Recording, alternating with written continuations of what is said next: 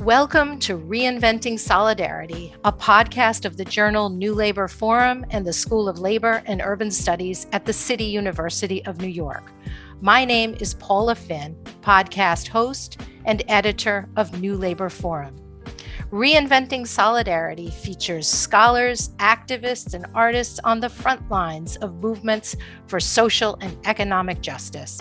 We ask the essential and often provocative questions about race, class, gender, and the role of organized labor and social justice organizations in the work of creating a radically different world, a world with solidarity, equality, and sustainability at its heart.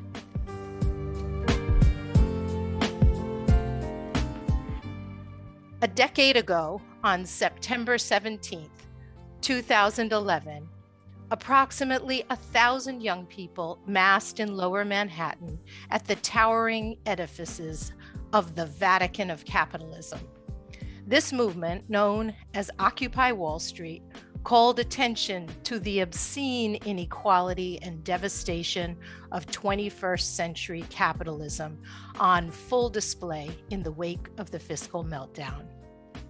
Already by that October, in cities around the world, millions had occupied their own symbolic Wall Streets. And although the encampment in Zuccotti Park was relatively short-lived, many have argued that this protest movement changed the language and perhaps the focus of our politics, making the 99% part of the lingua franca. The 10th anniversary of Occupy offers a useful opportunity to assess its long-term impact. Today's podcast benefits from current research on Occupy Wall Street conducted by School of Labor and Urban Studies professors Penny Lewis, Ruth Milkman, and Stephanie Luce. Joining me today is Stephanie Luce.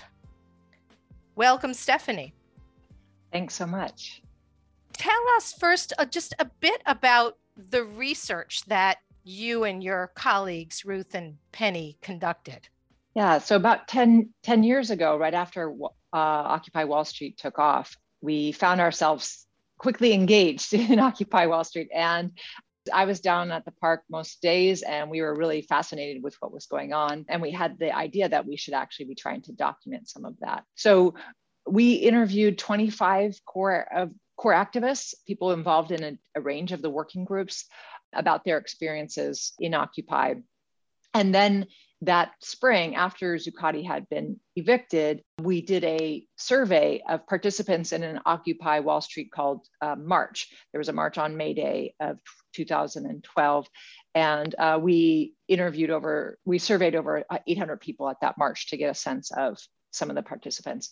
So that was the initial research that we did in the past. And then we decided this past summer to go back and contact those core activists again and talk to them about what they've been up to. So we've done interviews with 22 of those 25 people and talked to them about what they see as the lessons of Occupy.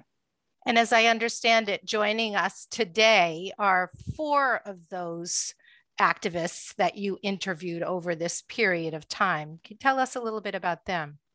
Sure, yeah. So we be speaking with 4 people. One is Michelle Krenzel. She is currently the political director of the New York State Nurses Association. She was a very young participant of Occupy Wall Street. She wasn't brand new to activism, but she was very young at the time, still is young. We also will be speaking to Sandy Nurse. Sandy was also relatively new to politics when Occupy came about, but she is full in politics since then. She's co-founder of the Mayday Space in Brooklyn. And she's also in the middle of running for city council. She won her primary and she was up for the general election and the presumed victor of that. So she is most likely going to be on the New York City Council. She seems to be an interesting example of some of the activists that came out of Occupy deciding that getting that involvement in electoral politics was something that they ought to contemplate. Yes, right. So yeah, she's a great example. There's a number of other people around the country who have done that. So she is one of them. We'll also speak with Lisa Fithian, who's a long-term activist.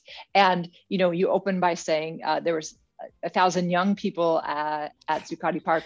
There's also some movement veterans as well, people that have been around building movements for decades.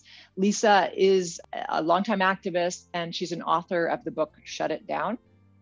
And then also Jonathan Smucker, who's co-founder of the group Beyond the Choir and active in Pennsylvania Stands Up. And he is also an author and written a lot about Occupy, and a book called Hegemony How To, about organizing and social movement work overall. Well, I'm sure our listeners will be excited to hear what they all have to say. 10 years ago today, a group of activists launched Occupy Wall Street in New York City. The plan was to engage in protests, to raise awareness around growing inequality, and to focus in the heart of American capitalism, in the heart of Wall Street.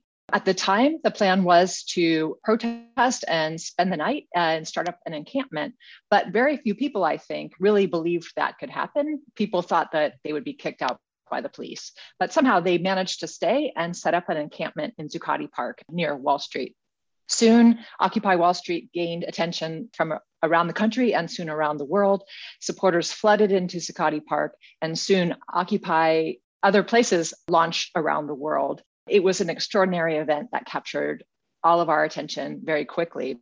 I was one of the people that was very skeptical at first. I had been to lots of protests in my life and didn't really think that this would have an impact.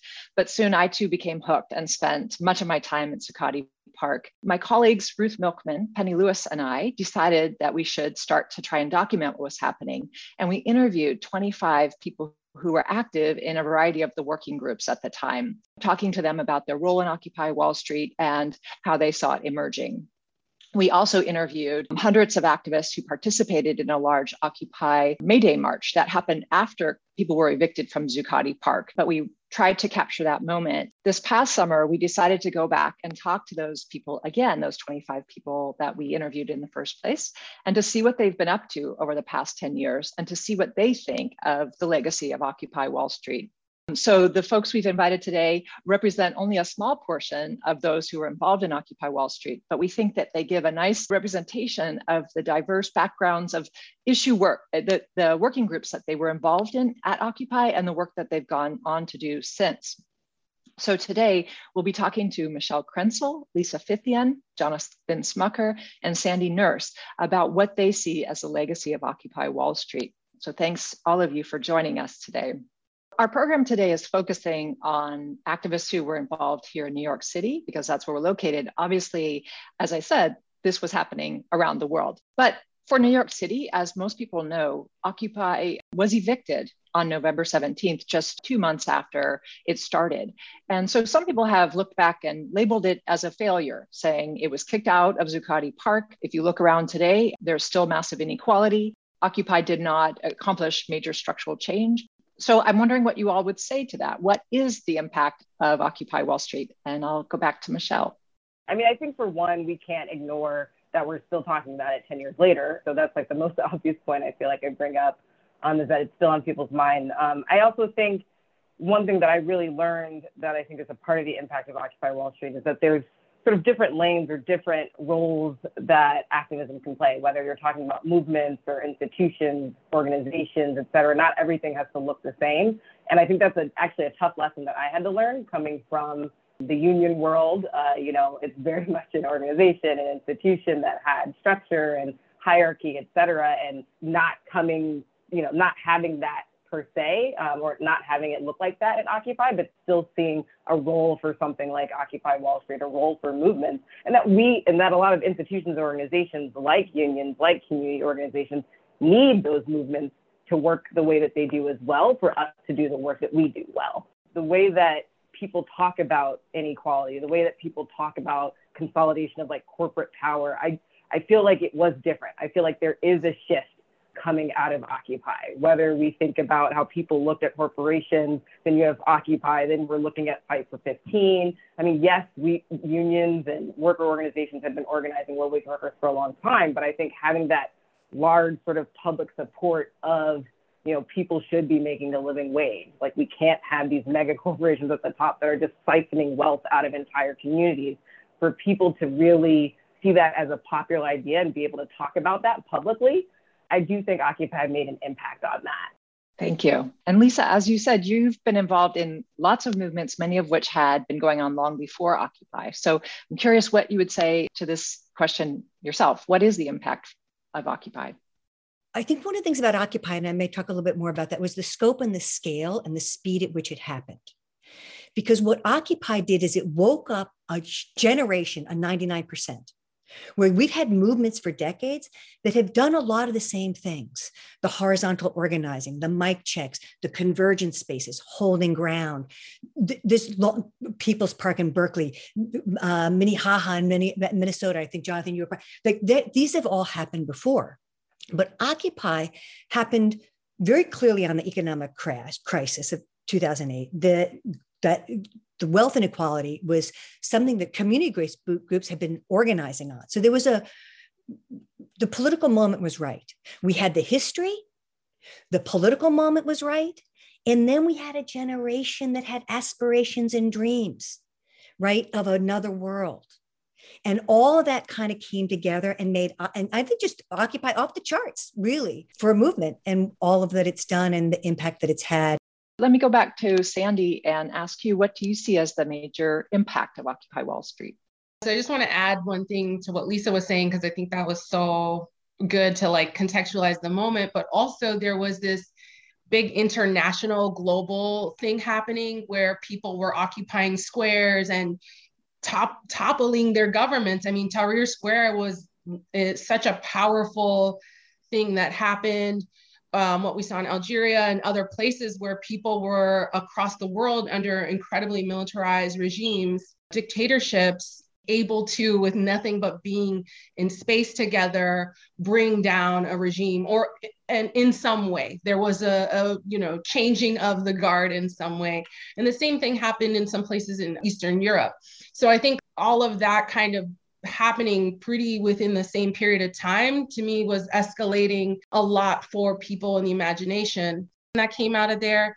And I talk about how the context of the narrative, the 91% versus the 1%, plus the money out of politics, allowed someone like a Bernie Sanders to rise, someone like an AOC to be able to rise and change the way people who are running, someone like myself, who's like, I'm a movement person, I'm a progressive, I'm a leftist, to run for office, to not take money from certain places, to do grassroots fundraising. Like, that is now a trademark thing, that if you want to call yourself something, it matters where your money comes from. And that being such a, now it's just a thing, you know, where you get your money is so important. So I see those as two kind of major things that I always really can point back to as really gaining momentum from organizing in the park, and the scale in which it's happening is pretty significant for a 10-year period.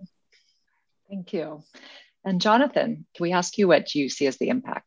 One is just class, economic class. It was like there was a fog in this country for 30 years where you couldn't say the word class unless it had the word middle in front of it. And suddenly it was framed popularly. And there were a lot of critiques of the 99% from academics of the 99%, it glosses over all this heterogeneity within the 99%. That's true analytically, but it was a power move. And it redefined how people thought of the world and how people imagine themselves in solidarity with other people. So it put class back on the agenda and in a really popular way. I think another important legacy that others have touched on here that, perhaps some people would see as ironic is actually leadership and organization. Because, it was often remarked upon that the movement was allergic to leadership, allergic to organization. It's a lot more complex than that in terms of the types of organizations and leadership that was going on in the movement. But a lot of people coming out of Occupy learned a lot of lessons of things they loved and things that they wanted to do differently. and went to it, got to it. Astra Taylor and I have a piece in New York Magazine today that Evan Weber of the Sunrise Movement has some great quotes in about this kind of reflection that himself and other leaders that formed the Sunrise Movement had on Occupy, like what inspired them and what they wanted to do. So I think that there's a real legacy of building leadership and organization. And like Sandy said, there is an electoral legacy of Occupy Wall Street as well. Even though the movement at the time was not, kind of eschewed electoral involvement. I think it was Maria Svart who said from Democratic Socialists of America said to me when we talked last week that, Occupy opened the door that Bernie Sanders walked through. And I think that's really true. I don't know that there would have been a Bernie Sanders 2016 campaign for president if it hadn't been for Occupy Wall Street. And actually, my understanding is some very specific people in Occupy Wall Street who worked on recruiting him. So I think that's really, really important. And we just live in a different moment now where that kind of the movement work, the issue work, and the electoral work, my whole life there was a chasm. Now it's like people just see it as all kind of cut from the same cloth and all relevant to what we're doing. You mentioned some of the limitations. What was interesting is in going back this summer and interviewing everyone we talked to, or most of the people we talked to 10 years ago, no one had any regrets about being involved in Occupy Wall Street. And for the most part, people thought that it did what it could do at the time, given the political moment and given how quickly it emerged. It wasn't like there was a whole array of other choices it could have done as a movement. Still, some of you were, even at the time, working to push it in particular directions, dealing with some of the internal critiques and limitations of the time. So maybe if you could talk a little bit about those, what you saw as, challenges or limits of the movement at the time. Early on, I didn't necessarily see a lot of people who looked like me, didn't seem to reflect the diversity of what I believed existed in the city. So I think that was part of it, and which also, I think, drove me to sort of try and figure out where other people of color were. It sort of led to the People of Color Working Group. And I think that was a critique that a lot of us had, right? And I think that also was a critique that I think somebody sort of hinted at around, the 99% being sort of this really big tent, really broad base, which is great. You want to bring a lot of people in, but then sometimes it might sort of gloss over the differences that people face, including, being able to have a solid, race and class narrative, right? I think we can do both sometimes. I think the way it happened so fast and, people just being able to attach this movement, it wasn't, so beautifully thought out where we could have something that really articulated a race and class analysis that maybe we could do now in hindsight. Do I regret being a part of it because of that? No, I definitely think it was still something that I wanted to participate in. I'm really excited about. And it was also something that we pushed on internally. We did run into challenges. So I was accused of dividing the movement multiple times because we had a People of Color Working Group, because, people of color wanted to organize together. Some of us were accused of being divisive because of that. But, I think that was just bound to happen. But I still think it was worth sort of leaning into those challenges. And I think it was one of those lessons that we took out of it that the lesson, the way I would sort of sum it up is that we can't afford to have, a movement or analysis that looks at massive inequality and class disparity and not talk about race, especially if it's going to happen in American society. The learning curve for building a new world is steep. And that's what we were trying to do. And so as much as we tried to train and inform, we couldn't hold everything. And so that was one of the limitations, is not understanding the need to skill up and build organizers when you're trying to do something at that scale.